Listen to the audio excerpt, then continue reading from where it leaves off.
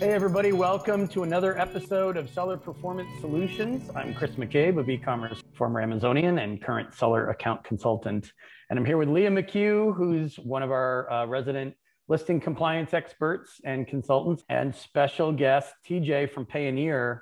We've had you as a guest at our meetup here in Boston before. It's your first time on the podcast, and e-commerce Chris and Payoneer go way back. So welcome to the podcast. Thanks for joining us.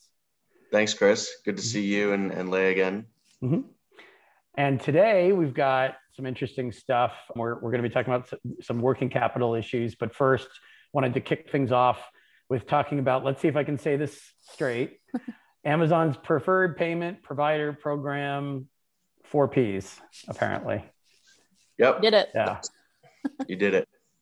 Awesome. I mastered that. Recent, right? February, this kind of kicked off.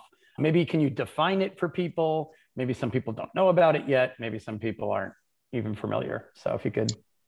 Sure. So yeah, in February, it was kicked off as an initiative by Amazon. And it seems that it was rooted in China. Mm-hmm. So we see there's 4 providers that were announced as part of this new program. And ultimately, you have to be part of this program if you want to be able to receive funds from an Amazon seller. Now, that doesn't include your traditional bank, more these intermediary solutions. So Payoneer is absolutely one of them. What it is at the core, I believe, is a way for Amazon to have a little bit more control over who they're paying funds out to. Ultimately, we know compliance in Amazon is a big deal in terms of having multiple accounts and having multiple payment solutions and stuff like that. So it's just kind of streamline each business. And obviously, as the payment provider, we have to be in conjunction and be aligned with what they want. So. Right.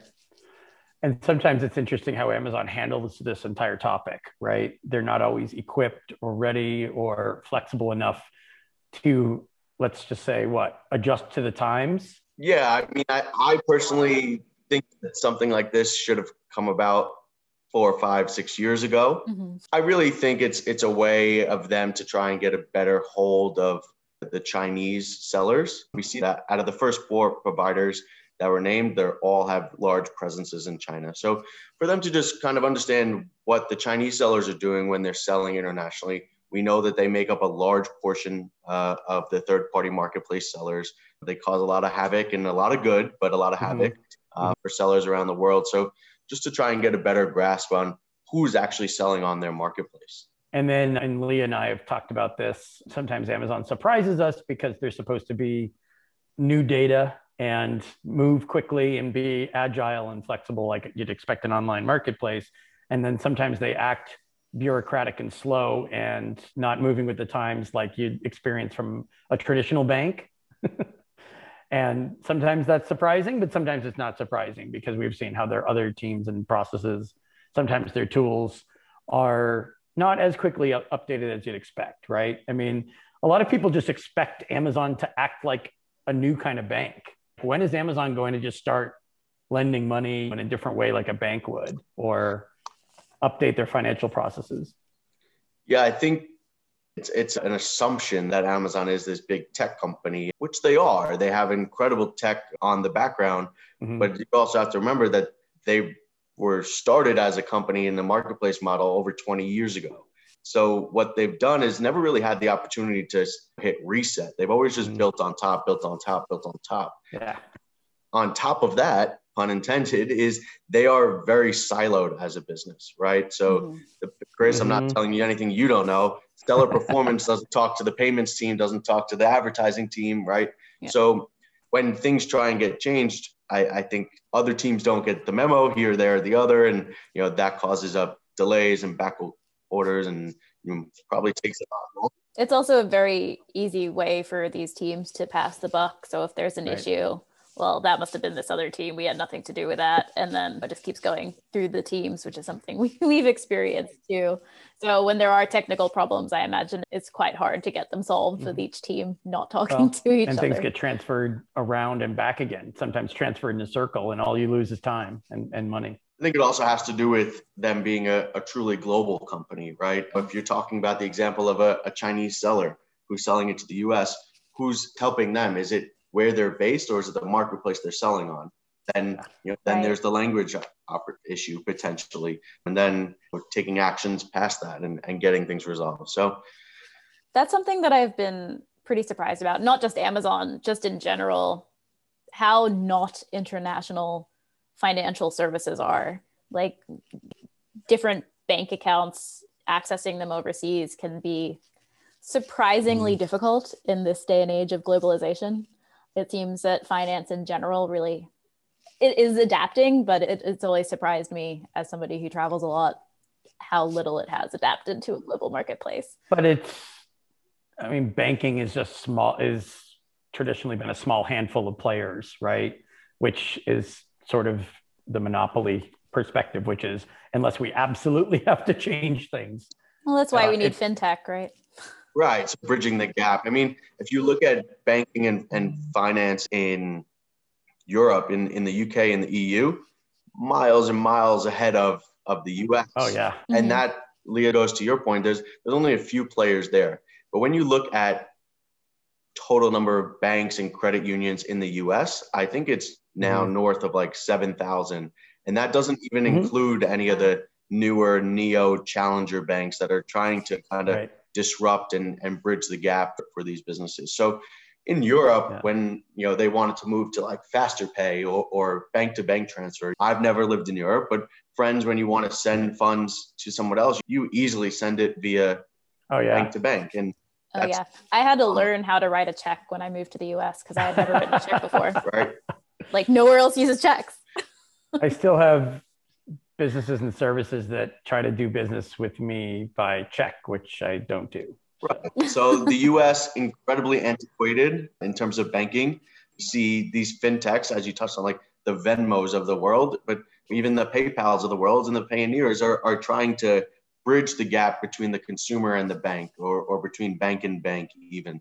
But it's a bit hurdle. It's an interesting topic. Because even when we talk about Amazon being 20 years old and stacking their business units on top of each other as they built, banks are even older, and even more complex. And when you get into the regulations of being a bank or being a MSB, which is a money service business, which is what Payoneer is, there's an incredible number of regulations regarding AML and KYC in terms of compliance and anti-money laundering. It's a very complex world. I think there's been incredible strides over the last couple of years. It's still a far way to go, especially in the US. Yeah, the disruption of the US banking industry, I guess, is still years away, unfortunately. But maybe in the next 5 years, that'll change rapidly. Somebody will figure out how to do it. If not Amazon, some other giant tech company. Well, and I think COVID probably pushed the timeline forward a little bit. Yeah. I mean, like Charles Schwab haven't had branches open for like 12 months now. So they've had to adapt to that in quite a lot of ways. Yeah. I'm glad you mentioned the siloed teams, because it's not that long ago that Amazon started making disbursement appeals so publicly different and knowable than emailing seller performance. Seller performance used to just transfer those contacts to the payments teams, but they created this disbursement appeals at Amazon email address for like, hey, do you need your money? Oh yeah, we've got all your money and you don't know where it is or why you haven't received it. It's only like 2019 that this became like a major problem where some people would get suspended. Obviously, we're dealing with suspended accounts all the time. They get suspended and then wait 90 days, assuming I'm getting my money. I don't want to sell on Amazon anymore because I can't figure out what the hell they're doing. Right. But I want my money. And at 90 days, you wouldn't get it. And you had to start That's still appealing. My favorite Amazon email template, though. Yeah. After careful considerations, we have decided that we're going to keep your money. Yeah, we've decided not to disperse your funds. It's like, okay, do you have a legal basis for that? Well, doesn't matter. Then you get into the whole arbitration and terms of service that is a story for another time. But have you dealt with a lot of clients, customers, sellers who are just changing their strategy around money in general, simply because they know Amazon is more likely to hold their money, even if they're active, hold their money in reserves for longer without explaining it in larger amounts, any of those things? You guys must be dealing with this all the time. Yeah. So at the core of, I think, every online selling business, Amazon or not, or every business really is cash flow. And cash flow is an incredible issue. Significant number of businesses fail because of cash flow issues. So when you now apply that to a business model like the marketplace selling, where you have to, even before getting to Amazon, you have to pay out money to your supplier, even a deposit of 30%, then wait for those items to get to the US under the assumptions coming from China, 6 weeks, 8 weeks. Now you have to ship it to FBA, another 2 weeks to get checked in. Then you have to make your sales. Now we're looking at like a significant number of months where you're going to be out money when you still have to pay your rent and maybe any staff, and lastly, probably yourself, but any other services. And maybe buy more inventory. Exactly, because then by the time you get there and your products are sold, hopefully you're selling out like hotcakes, but then you still have to wait the cycle again, and then you don't want to lose all your sales rank that you get to. So we realized this a couple of years ago, obviously no secret, but we developed a working capital solution specifically for Amazon and Walmart sellers. We were talking before about how it really lends itself to the vendor central side, vendors that are paid on net 60 or net 90 days. Obviously on the third party marketplace seller side or seller central side, it's every 2 weeks, which can still be pretty significant gap for some sellers, barring no suspensions or any other issues. Well, even without suspension, we had a few larger sellers last year where, because they were selling such large amounts, Amazon told them, we're going to keep a larger percentage in reserve because of this. Was that for like returns or something? They didn't really, I guess, a reason wasn't really given. It was just, we've decided that we're going to hold a larger percentage because this is such high volume. We also had, and this may have been COVID related because things were a bit weird, but we also had people who were selling PPE. So all of a sudden they sold like $1 million worth in a month, where before they were only selling a few thousand worth. And Amazon just decided to keep all of that while they looked into it. Like, we're keeping all of this until we figure it out. And so there was a period of, we had one client, it took about 3 months, and Amazon was holding about $1 million worth of their money while they investigated. And they weren't even suspended. 100%. It was just, they weren't doing, they didn't know. They were sellers. They were not newbies. They were perhaps sellers for a while, but in the case that she's talking about, they started selling a different category, different type of product. But because of the product, or just because they're not that agile and flexible with how they manage this, they just carpet bomb. And they're like, now we're going to keep this giant reserve. And it wasn't necessarily set up in advance where they'd understand that you can't just like hold on to hundreds of thousands of dollars of somebody's revenue without impacting their business negatively. And what if in the meantime, they had already ordered more inventory, and payments to their suppliers were coming due. They were still selling. I mean, you have creditors, of their cash back. So we have these people coming to us. I mean, that's an extreme case, but we're regularly having conversations with people who are like, well, I can't afford to do anything about this because I have tens of thousands or hundreds of thousands of dollars being held up. Right. And I think that circles back to, maybe that's an extreme situation, especially during COVID, but a lot of businesses in terms of capital are not always planning far enough ahead. And they're only going to look for the capital when they've already needed it for too long. And that's kind of where we sit, is like, you as an online seller or an Amazon business, you're probably going to have a tough time going to your bank to get a traditional loan or a traditional loan from any sort of non-bank alternative. Whereas our product was specifically made for marketplace sellers and Amazon sellers, in the sense that we know that the natural ebbs and flows of selling online. You could sell out, your listing could get hacked, you can lose the buy box, and all these things happen, but you as a business will understand where you come from and work with you. And that's why our collection is a percentage base. We take a percentage of each disbursement, and not, $5,000 every 2 weeks you owe us. Right. Things happen, especially in the online selling world. So what I always just say is, there's a ton of solutions out there for working capital, and be prepared for, before you need it, where your options are. And then also there's a lot of different options within that, and make sure you figure out which one's right for you and for your business, especially in terms of the terms and obviously the price or cost. Yeah. I mean, as you know, we're well versed in telling people how to avoid a suspension and how to prepare for one in case it hits. But the side conversation there is have some reserves, have some resources ready to deal with an account suspension. You'd be surprised how many people don't, or are listing not just an account suspension, because that might happen less often to them, but their top selling ASIN goes down. And they're like, oh, we're not prepared for this. We don't have other SKUs that we've launched to make up for some of that business loss.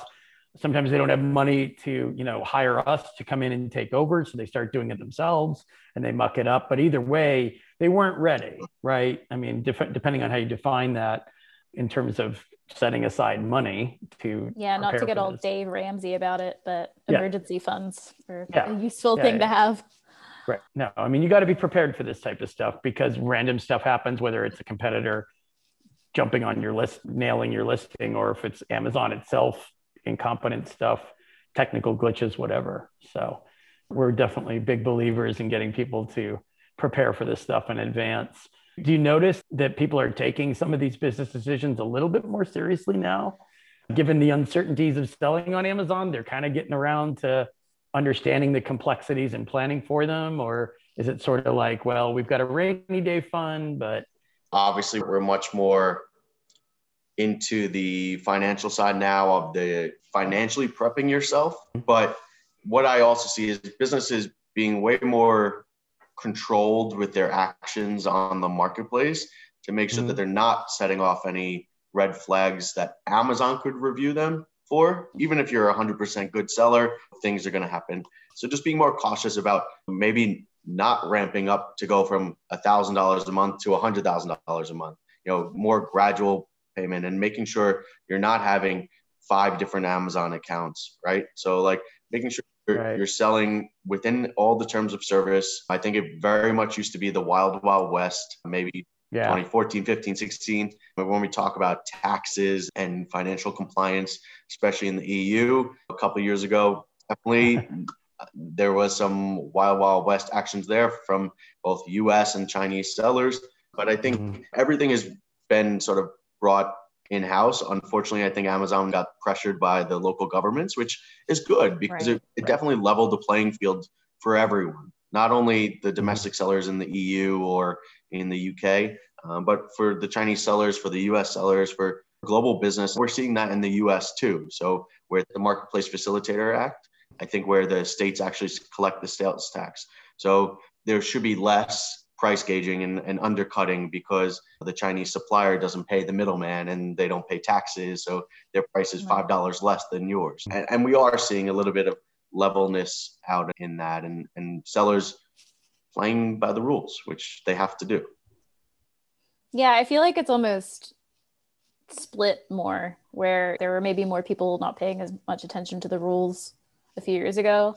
Now people are either paying more attention to the rules or people are like going total other side and they're like, I'm just going to do all of this legal stuff.